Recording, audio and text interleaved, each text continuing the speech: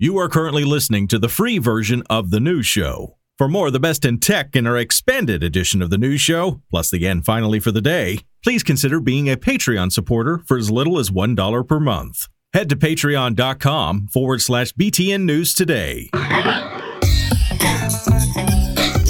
It's Tuesday, news listeners. Time for your Tuesday installment of The News Show. It's the 29th of August, 2023. Got the best in tech that's went on over the past 24 hours, and we get you caught up on it now in less than 5 minutes.